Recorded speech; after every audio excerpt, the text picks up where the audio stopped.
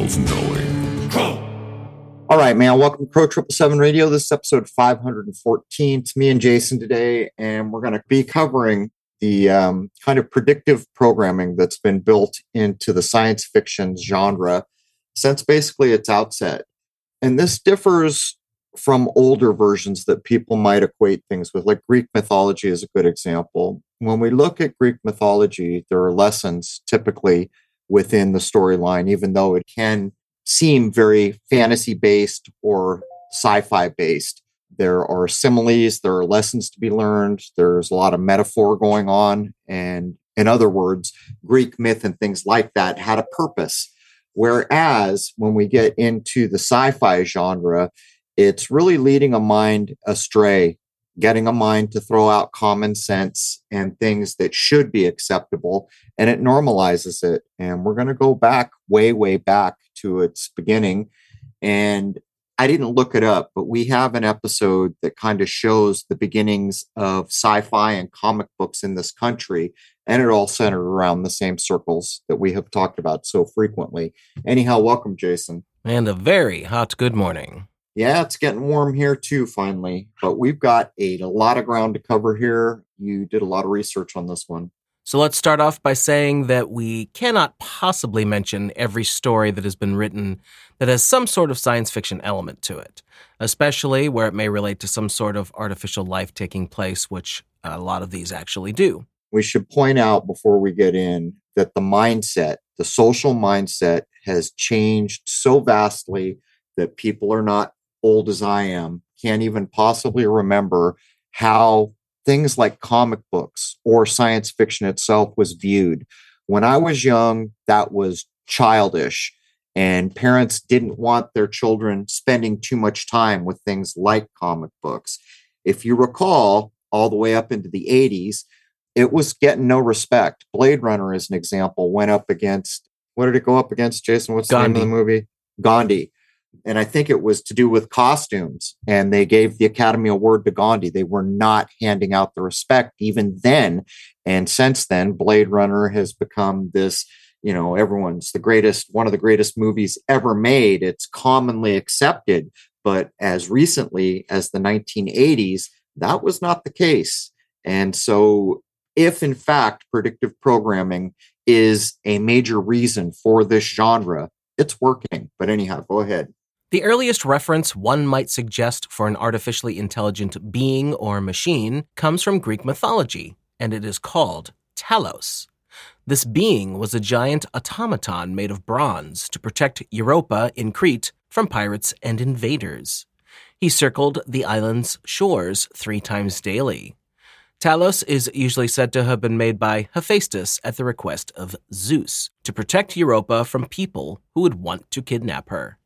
As is often true with the ancient myths, there are other stories with descriptions of Talos and of its eventual fate. So this is a good place for us to open up because we're in fact within the realm of Greek myth. There are lessons to be learned from almost all these stories. As a matter of fact, I like to say that it was a misnomer to begin to call the characters that show up in here gods. I think that a better way to think of these is aspects of nature. So as we start here, this is a perfect spot. Consider the movie Clash of the Titans, or no, not Clash of the Titans. It's the other one. It's one of the Sinbads, it's Jason and the Argonauts, I think, has Talos in it. So you can see how the genre is reaching back to latch on to these tales that had a definite learning embedded within them, or a message to be told that almost always represented some aspect of nature, and they're normalizing it into the genre.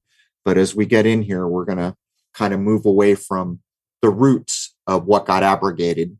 Some will say that Jonathan Swift's 1726 novel Gulliver's Travels could be considered a story that is quite infused with early science fiction concepts. However, Mary Shelley published her novel Frankenstein or the Modern Prometheus in 1818, and it is this story that could really be considered the first of its kind.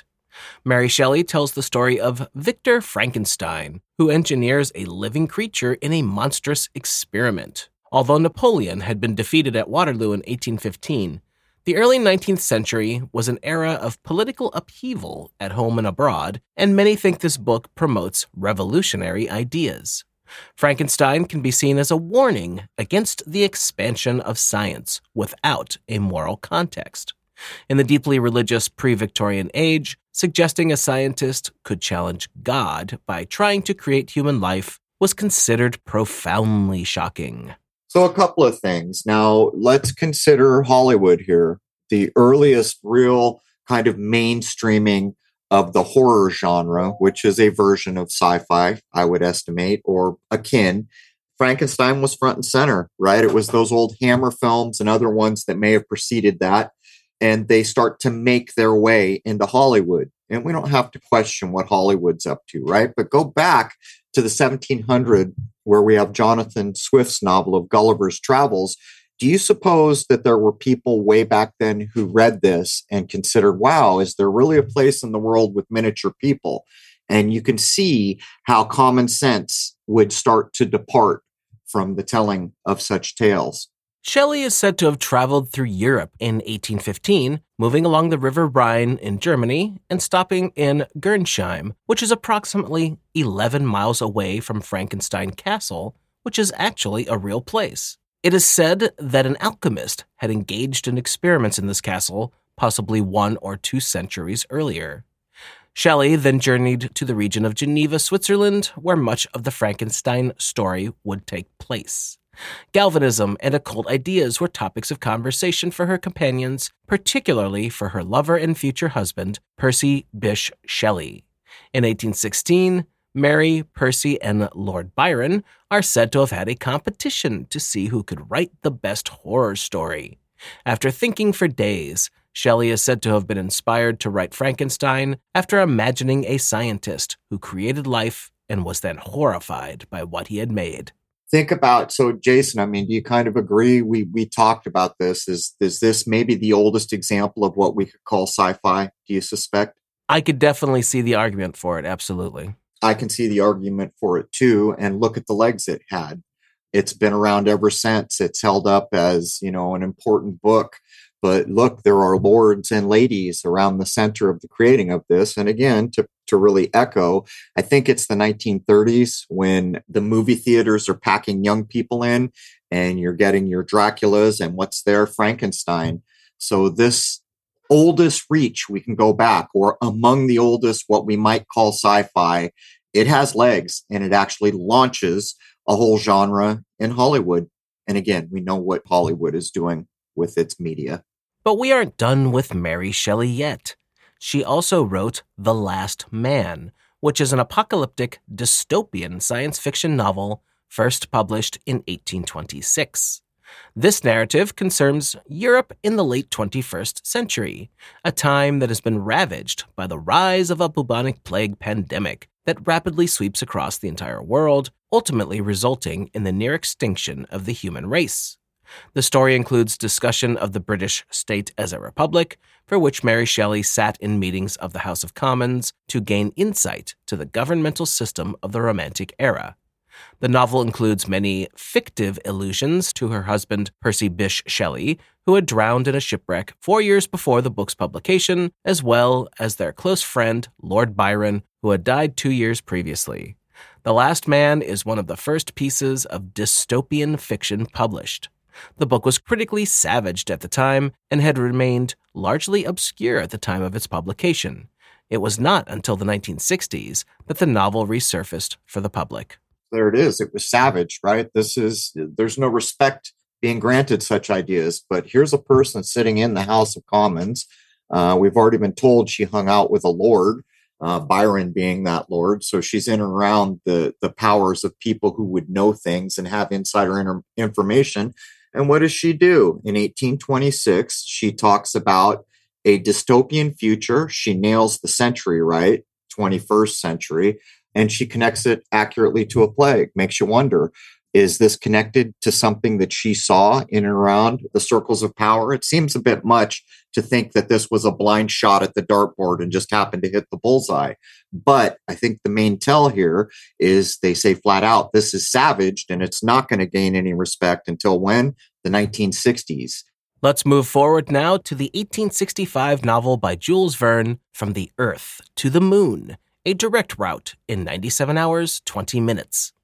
This book tells the story of the Baltimore Gun Club, a post-American Civil War society of weapons enthusiasts, and their attempts to build an enormous Columbiad space gun and launch 3 people, the gun club's president, his Philadelphian armor-making rival, and a French poet, in a projectile with the goal of a moon landing.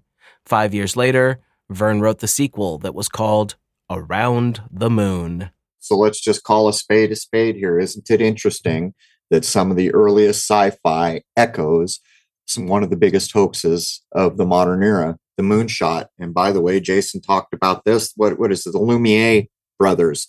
One of their earliest films, or the earliest film, is a sci-fi shot to the moon. So if we can demonstrate that the moonshot is a hoax, is Jules Verne playing a complicit role here? We have to ask. These stories have had legs. The genre as a whole was not respected all the way up until, well into the 20th century anyhow. And as I pointed out, in the 80s, the Academy Awards wouldn't even give a nod to a picture that was clearly head and shoulders best costume than to go give it to Gandhi, which is just a replica of what you can see any given day in India. It underscores how much society has changed to begin to shape this. But let's ask the question. 1865, already talking about moonshots, and this is pre-echoing one of the biggest hoaxes of the modern era, namely the Apollo moon hoax. Erewhon, or Over the Range, is a novel by English writer Samuel Butler that was first published anonymously in 1872.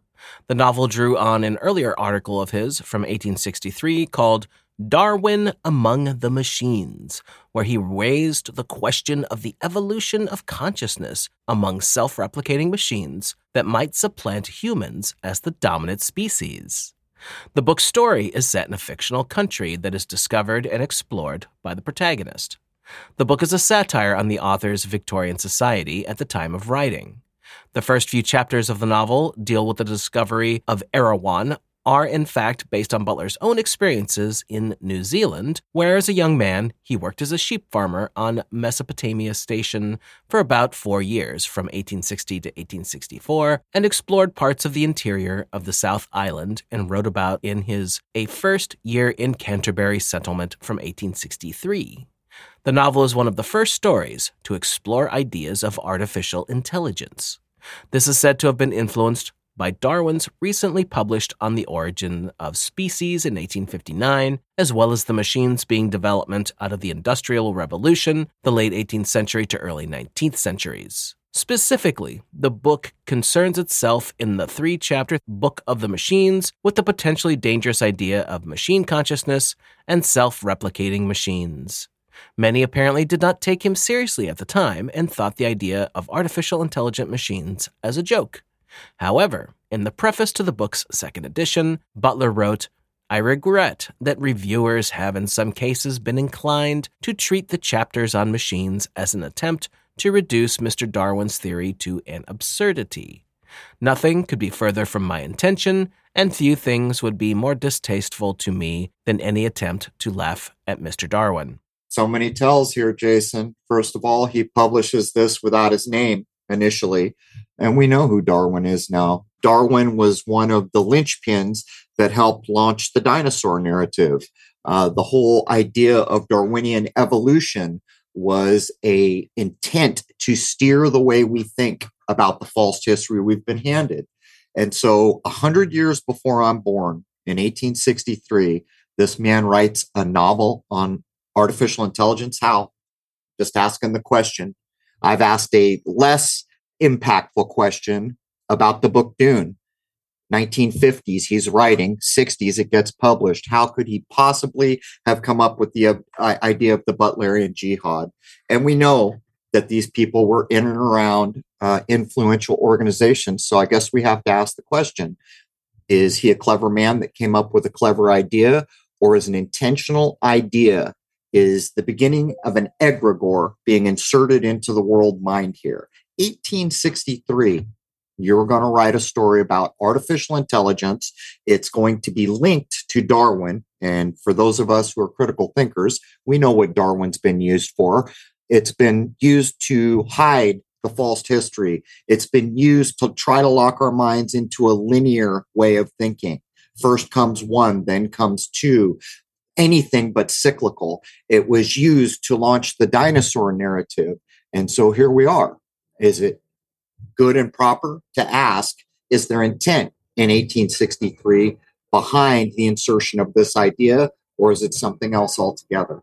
And one more mention from Jules Verne is definitely in order, with 20,000 Leagues Under the Seas being published in 1870. This book was widely acclaimed on its release and is still considered so today, being regarded as one of the premier adventure novels and one of Verne's greatest works, along with Around the World in 80 Days and Journey to the Center of the Earth. What's interesting is when these are written, they seem to be so far ahead of their time, and yet they begin to catch up. And so we're stuck with this idea with regard to the sci-fi genre. Is it intentionally inserting ideas into the consciousness of the world? Is it creating that? I like to call it the egregore because it's a thought form. And everybody knows that a thought form can be measured, and very few people keep in mind that it's real. Once you create thoughts, things happen. As a matter of fact, you could say that the way we think shapes our future. So if we think in this way, and we're getting ideas like this introduced so long ago, are these stories creating the path in front of us, or are they pre-echoing a plan that already exists? Either way, they're looked on derisively. They get no respect, and yet they stand the test of time. And in the modern era, 60s, 70s, 80s, all this starts to become mainstream and respectable to the point where when a movie like Avatar comes out, it's embraced by everybody and clearly could be in line to get Best Picture awards and everything else by the mainstream. We've come a long way vis-a-vis what's acceptable and what should be respectable. But here we are all the way back nearing the end of the 1800s when all these ideas that are not even close to coming to pass are being introduced. In 1888, journalist and writer Edward Bellamy published Looking Backward, 2000 to 1887. It is considered a utopian science fiction novel and pushes the concepts and supposed benefits of a socialist society. According to a 2021 essay in the New York Times, in the 19th century United States, only Uncle Tom's Cabin sold more copies in its first years than Looking Backward. It is said to have influenced many intellectuals and appears by title in many socialist writings of the day. Quote, it is one of the few books ever published that created almost immediately on its appearance a political mass movement. So here they are, they're openly admitting the power of media, the power of television. Back before all that, the power of literature. And what are they openly admitting? That there was an agenda. It was a socialist agenda tied to this. And before Jason did this research, I had no idea that it was as popular as it was, nor that a political mass movement was constructed. In other words, whoever came up with these ideas published it, pushed it forward. If the agenda was to push socialist ideas, they apparently hit it out of the park. But what do we know of media now, looking back? The power of media can never be diminished. We know what it does. Whoever controls the news, whoever controls television, whoever controls the movies has one of the most powerful social steering tools in their possession that can be had. And I would suggest that it's been known by those in power all the way back to, I don't know, as long as we've had theater anyhow, which precedes even the writing of what we can call sci-fi here. So here's an open admission that a socialist idea was wrapped into I don't know, are we calling it science fiction? I guess, utopian science fiction novel, and it gained massive traction. In fact, proving the power of media of this kind. And you will see the socialist thing over and over and over and over again with a lot of these science fiction people. Well, I think it also, the ancillary things that we can put together, like what gets published and what becomes popular and what stands the test of time. These are all, most of which are not just by chance. This is by careful selection. Even now, we could do an episode on how does somebody make the New York Times bestseller list. And if we did, we'd have to make the joke about Oprah, right? All Oprah had to do to put someone over the top and on every bestsellers list was go on her show and cover a book. And then pretty soon she had a reading club. And so the control of what was going on there is indescribable. If in fact a thought form is measurable, if in fact the more people you get to share in the similar ideas creates things like egregores, and those become independent and influential on their own at some point, now start to look at the power of what Oprah was wielding. And that's just what we see in our era. When we go back all these years into the 1800s, who the hell decided, yep, we're going to publish Frankenstein. Everyone will love this. This is good Christian fare. You can start to put together the intent of the entirety of this genre, which is hard to look at now because it's looked at just that. It's just a genre. It's part of our world. It's as respectable as any other genre. But is it? Is the actual intent to lead our minds astray? And I would suggest that it is. And I would suggest that it's been used over and over and over to tamp down common sense, get people to accept things they shouldn't accept, and to slowly degrade the, thinking morality. Not morality in the sense of morals, but in the sense of what thinking should be.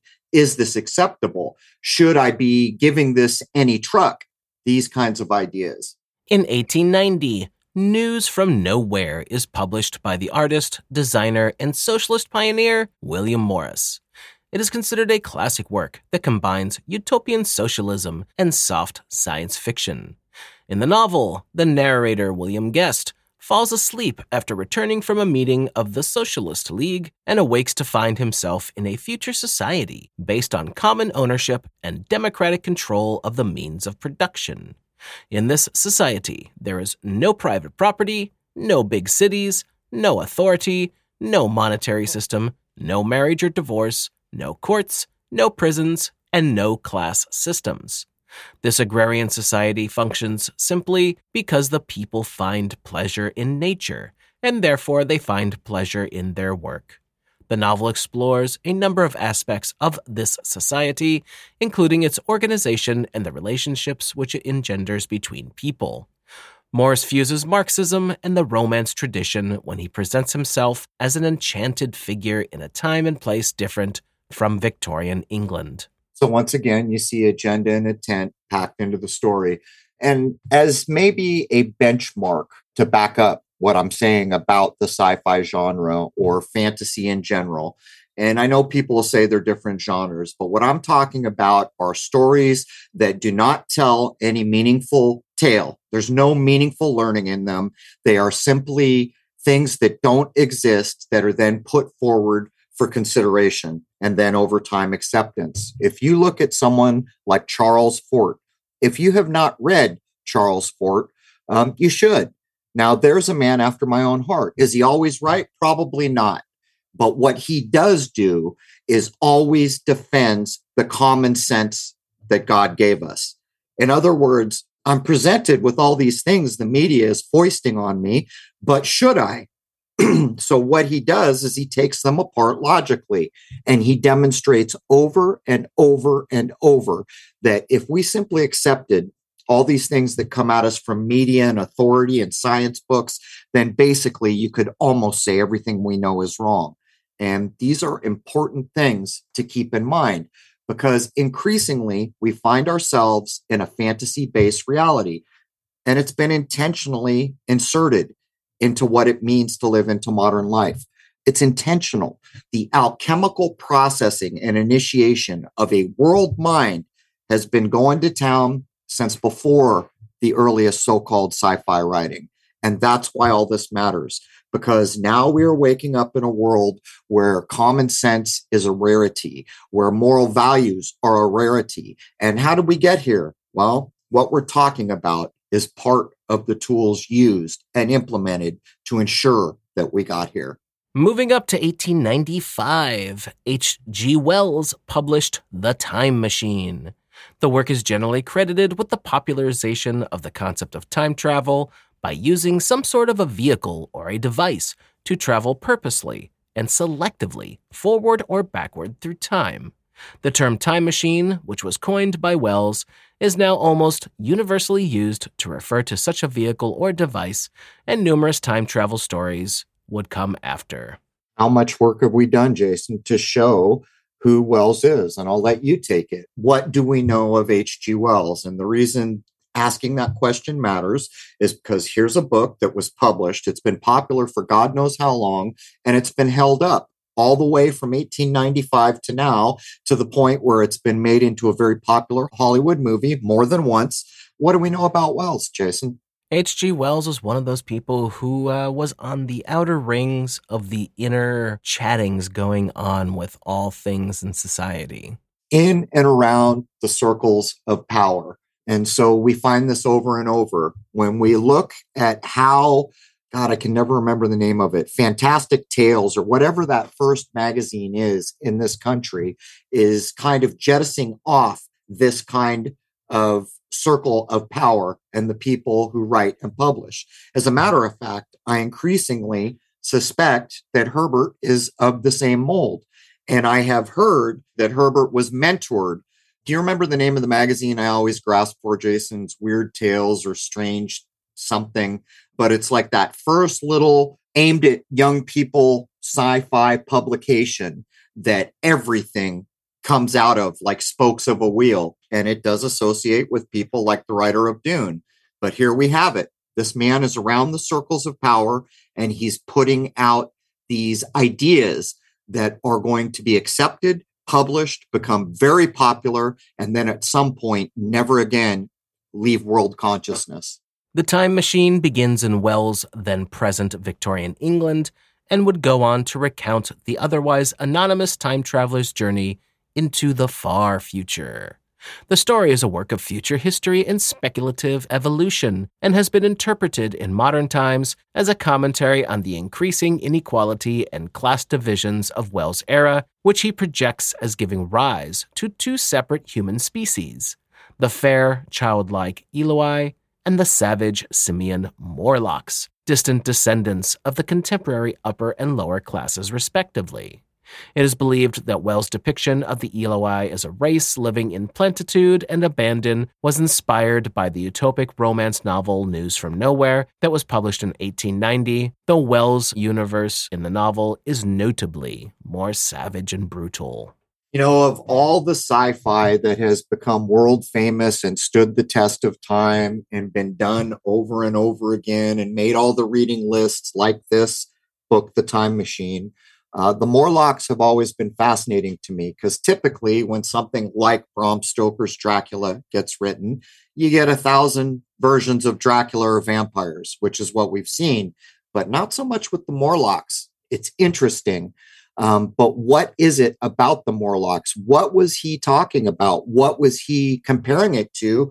And to me, it feels like it's no different than the vampire idea. It just, for some reason, this kind of villainous characterage has not been done over and over and over. And yet it seems to perfectly fit with where we see the world going, the upper circles of power. And how many times have you heard, all the underground military bases and all these things?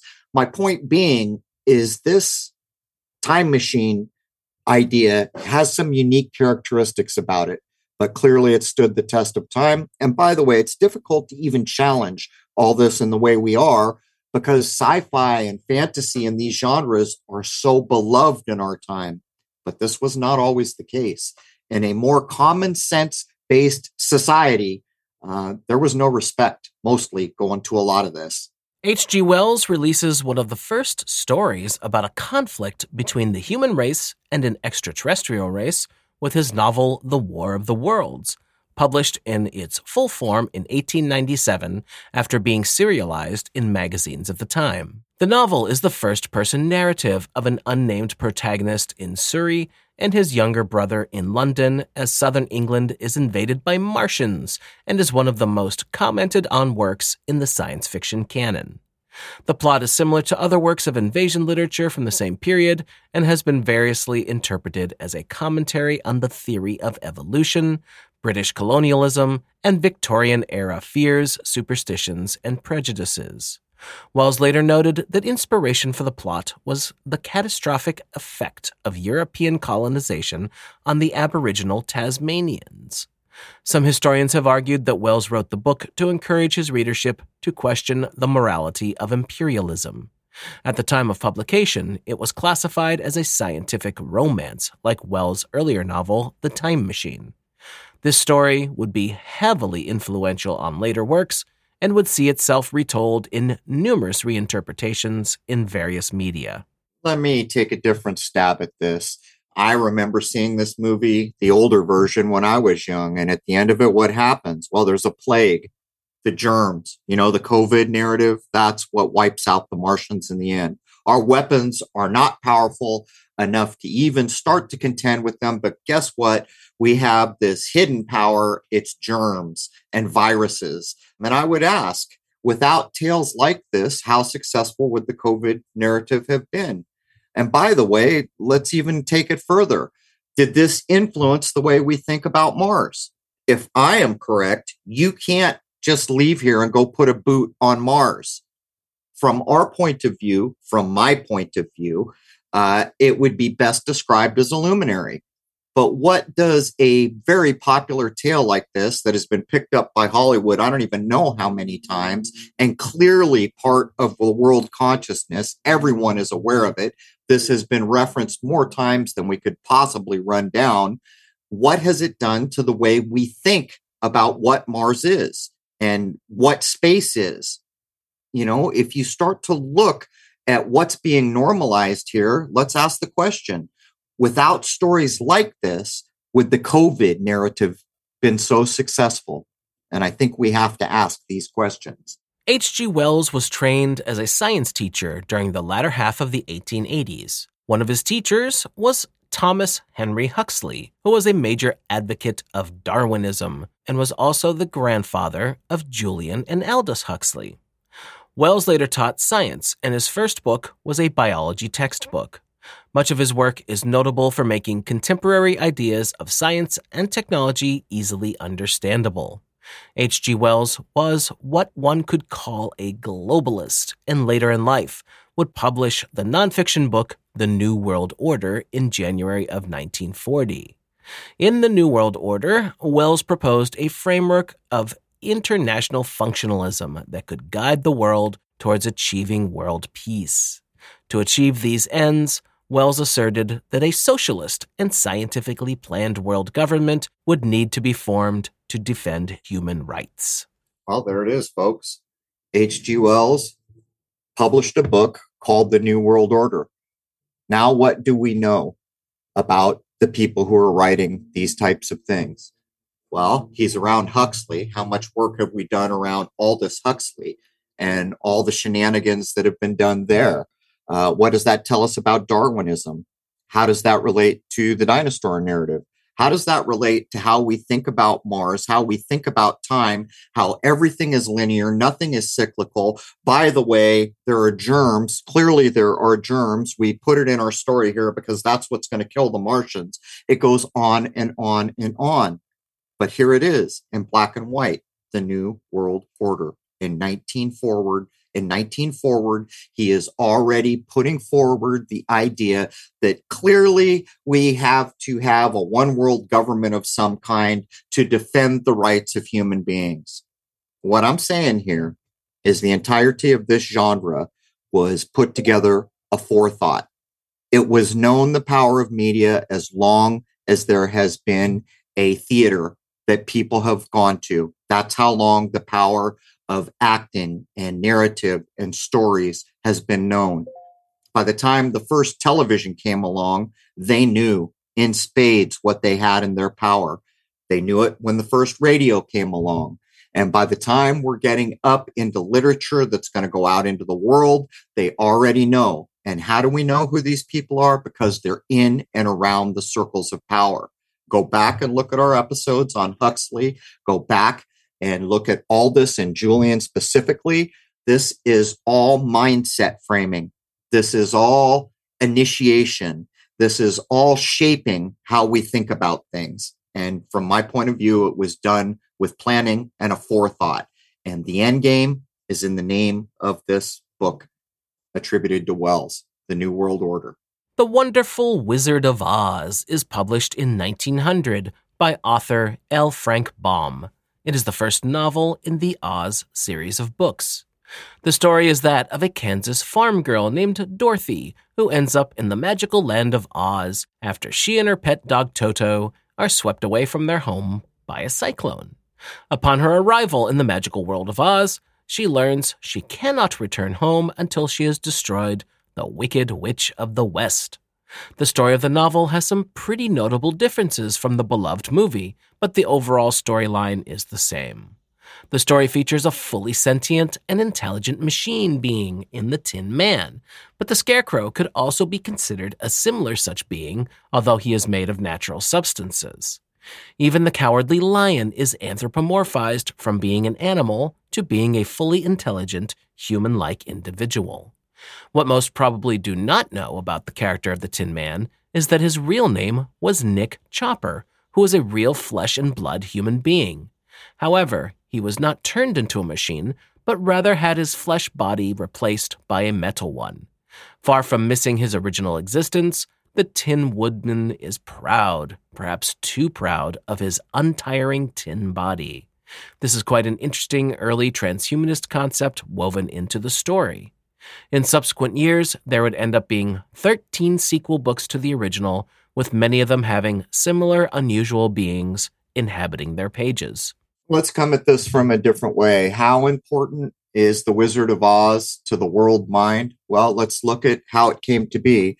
There is one particular year in Hollywood that is touted as the golden age of all golden ages, that 1939 produced the most important and memorable and all these things. Well, that's the year that Wizard of Oz happened. And by the way, the first time anyone ever saw color in a theater, we are told, is in The Wizard of Oz. Dorothy comes out of the world that we are living in through a tornado, ends up in Oz, opens that door, and you can only imagine what must have been going through the heads of those people who for the first time saw Technicolor. It must have been mind-boggling. As we look at all that went into the release of this, the things that I notice are, do you ever take time to see how good the makeup is in The Wizard of Oz? It's fantastic. I can show you cinema in the 80s that is laughable special effects and makeup compared to The Wizard of Oz in 1939. And the only reason I'm making the point is because these outlets for world media are known to be important in shaping what the world mind accepts and what it doesn't. And The Wizard of Oz is at the center of importance. And by the way, it was done so well that I think you would be hard pressed to find a person, even who detests mainstream things, that isn't going to show a little respect because of what they nostalgically feel for this movie when they saw it as a kid. And it never seems to diminish. It plays on and on and on. But I'm just saying, Jason, have you ever noticed the quality of the makeup job in 1939 and then compared it to things we were shown later, which are clearly falling very short of the mark? Oh, very much so. And I think a lot of that might be attributed to the fact that stage work was still very much a big thing then, and that was being transferred over to the burgeoning film industry. To me, it feels like they're getting a little too close to how the secret elements of governance do things. And I think they purposely back off what's possible in the real world. I once saw this thing, I think it was MGM. I've only seen it once, and they went through the MGM back studio. It was a black and white, and they showed that they had made a rubber or a latex mask on almost anyone who had ever acted, not just the A-list players, but everyone. And it was eye-opening because the quality and the level at which they did it and what I had seen in The Wizard of Oz showing me what could be done with masks of that kind began to wake me up to what we were being shown to the 60s tongue-in-cheek Mission Impossible. The real world is actually swapping people out, which we later come to know is undeniable with people like Paul McCartney. And if they're doing it with McCartney, why wouldn't we instantly suspect that people who are actually way more important than McCartney are getting such treatment, like popes or kings or presidents? And you know damn well it's got to be going on. I'm just saying. And where does all this originate? On the stage. So you can see the connection between what we act like is just entertainment and how the world actually operates. At the beginning of the 20th century, old H.G. Wells is at it again. The First Men in the Moon is a scientific romance story originally serialized in The Strand magazine from November 1900 to June 1901 and published in hardcover in 1901, who called it one of his fantastic stories. The novel tells the story of a journey to the moon undertaken by the two protagonists, a business narrator, Mr. Bedford, and an eccentric scientist, Mr. Cavor. Bedford and Cavor discover that the moon is inhabited by a sophisticated extraterrestrial civilization of insect-like creatures they call Selenites. The inspiration seems to have come from the famous 1870 book by Jules Verne, From the Earth to the Moon, and the opera by Jacques Offenbach from 1875. In that opera, the word Selenites is used for the first time for moon inhabitants. This is a reference to the Greek goddess of the moon, Selene. Luna was the Roman counterpart. So it's the abrogation, because when you go to the Greek ideas, when they're talking about Selene, there's usually a lesson about the aspects of nature. This is not that. And yet they're using that egregore. They're using that mental reference that is in the world mind. But let's ask the simple question here. Is this written to further what's going to happen in the 60s with JFK and we're taking a man to the moon? Or is it the other way around? Is it those people who are going to portray the hoax in the 60s looking back and leveraging off these? And to me, I know what I think is true. I think that this is put out there to precede these ideas that could possibly come to pass later. And if we look at how early on the moon, we're going to the moon, is inserted, it's like one of the first movies ever shot by the Lumieres. It is among the first things written in the sci-fi genre. So from my point of view, I suspect that these are directed ideas coming from the circles of power with a game plan that could go this way in the future. That's what I suspect is correct. But even if I'm wrong, I don't think you can really deny by the time you get up to the 60s and JFK that they are absolutely leveraging off these ideas. And I can kind of prove that. After all, we got a movie called 2001, didn't we? When did it come out? Right before we were going to be asked to believe that men had walked on the moon. That movie was priming what we were to think about, how we were to think about it, and what we were to accept as was possible. How was it delivered? It was delivered in a story. Also in 1901, The Purple Cloud is published as an apocalyptic last man novel by the British writer M.P. Shiel. There seems to be a bit of a theme with this sort of concept. H.G. Wells lauded The Purple Cloud as brilliant, and H.P. Lovecraft later praised the novel as exemplary weird fiction, delivered with a skill and artistry falling little short of actual majesty. The story is about Adam Jeffson, a man on a polar expedition who discovers a mysterious and deathly purple cloud. In the wake of the massive global deaths wrought by the purple cloud, Jeffson becomes ruler of the world and builds a huge palace to his glory. He meets a young woman, and the two become the heirs to the future of humanity. The novel formed the basis for the 1959 American film The World, The Flesh, and the Devil. Well, I can't offer much here because I have not read the book, nor have I seen the 1959 film. So let's go ahead and move forward. But I mean, the same themes are here, right? They're talking about a place no one can go to either of the supposed Arctic circles, ant or otherwise. And then the whole death cloud idea and the whole one person rules it all idea. And for the last point for hour one, The Machine Stops is a science fiction short story by E.M. Forster. After initial publication in the Oxford and Cambridge Review in November of 1909, the story was republished in Forster's The Eternal Moment and Other Stories in 1928. After being voted one of the best novellas up to 1965, it was included that same year in the populist anthology Modern Short Stories. In 1973, it was also included in the Science Fiction Hall of Fame, Volume 2. The story, set in a world where humanity lives underground and relies on a giant machine to provide its needs, predicted technologies similar to instant messaging and the internet. The story describes a world in which most of the human population has lost the ability to live on the surface of the earth.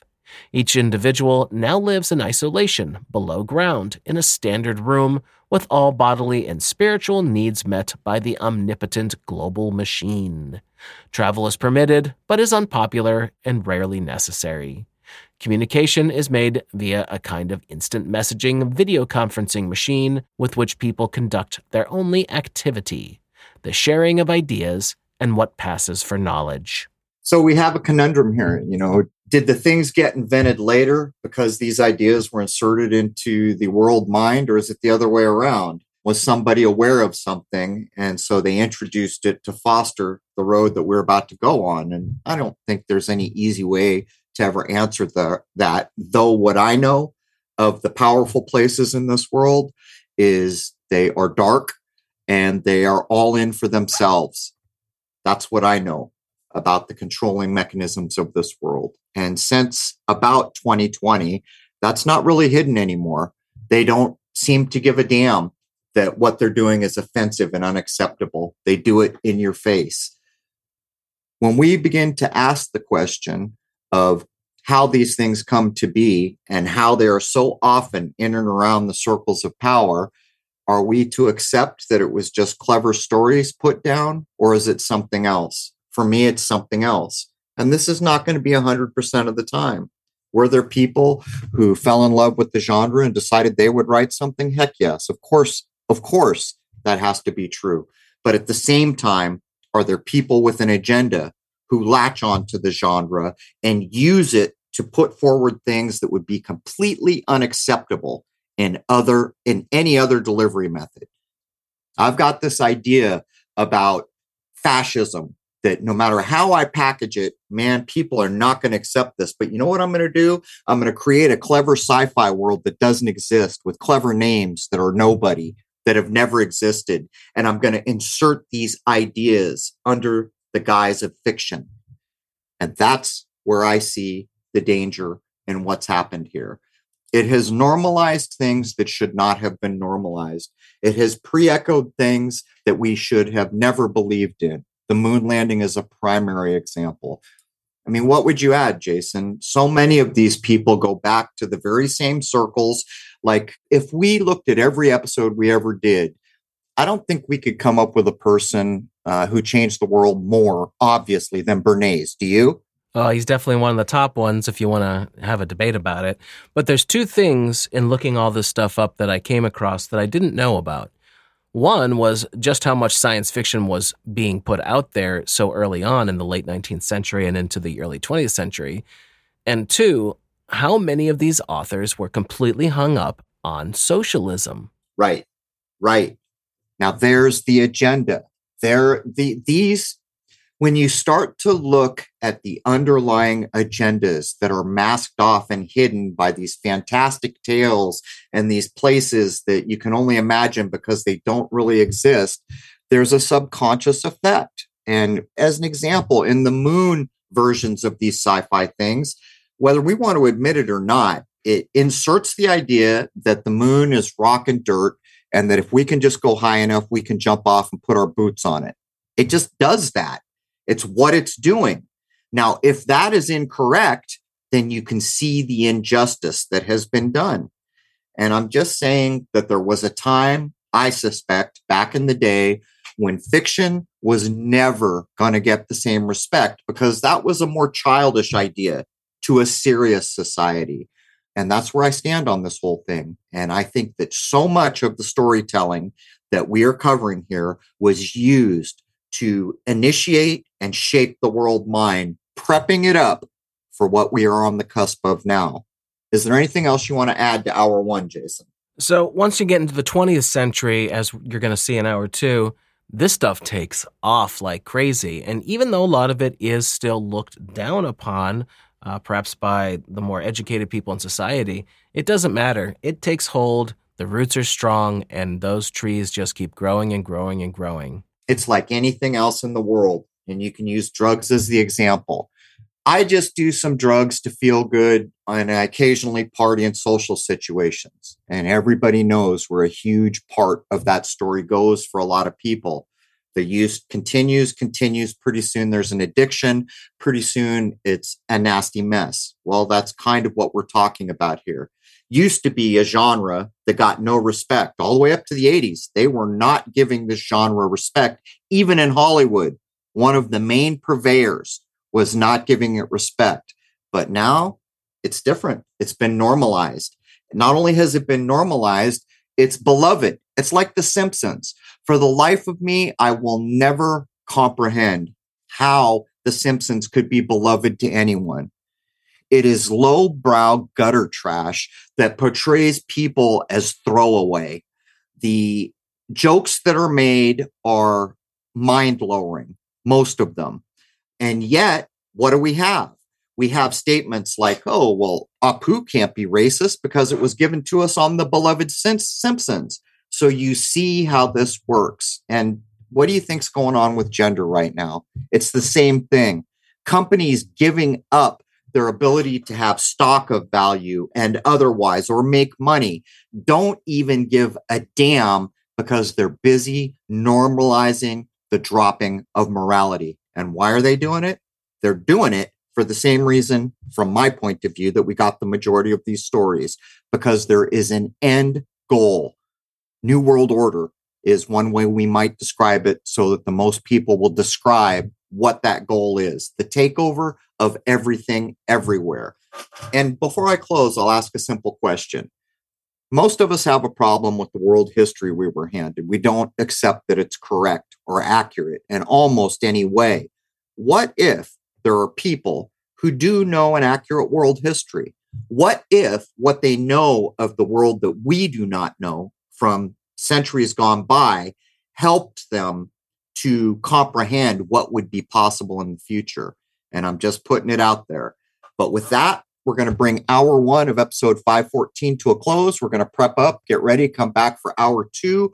We're going to open up with A Princess on Mars, which was actually a movie called John Carter, which was a well-made movie that didn't do well because of marketing, we were told. And I think there's a reason for that. But hour one is free to everybody at crow777radio.com. That is CRROW777radio.com. Members know to log in for the full episode. They have access to all the forums, the comments under every episode, and the 2-hour film Shoot the Moon that covers all my scope work. But with that, I'd like to wish each and every one of you a happy, healthy, and higher-minded new era as we prep up for hour two. There it is, man. Cheers.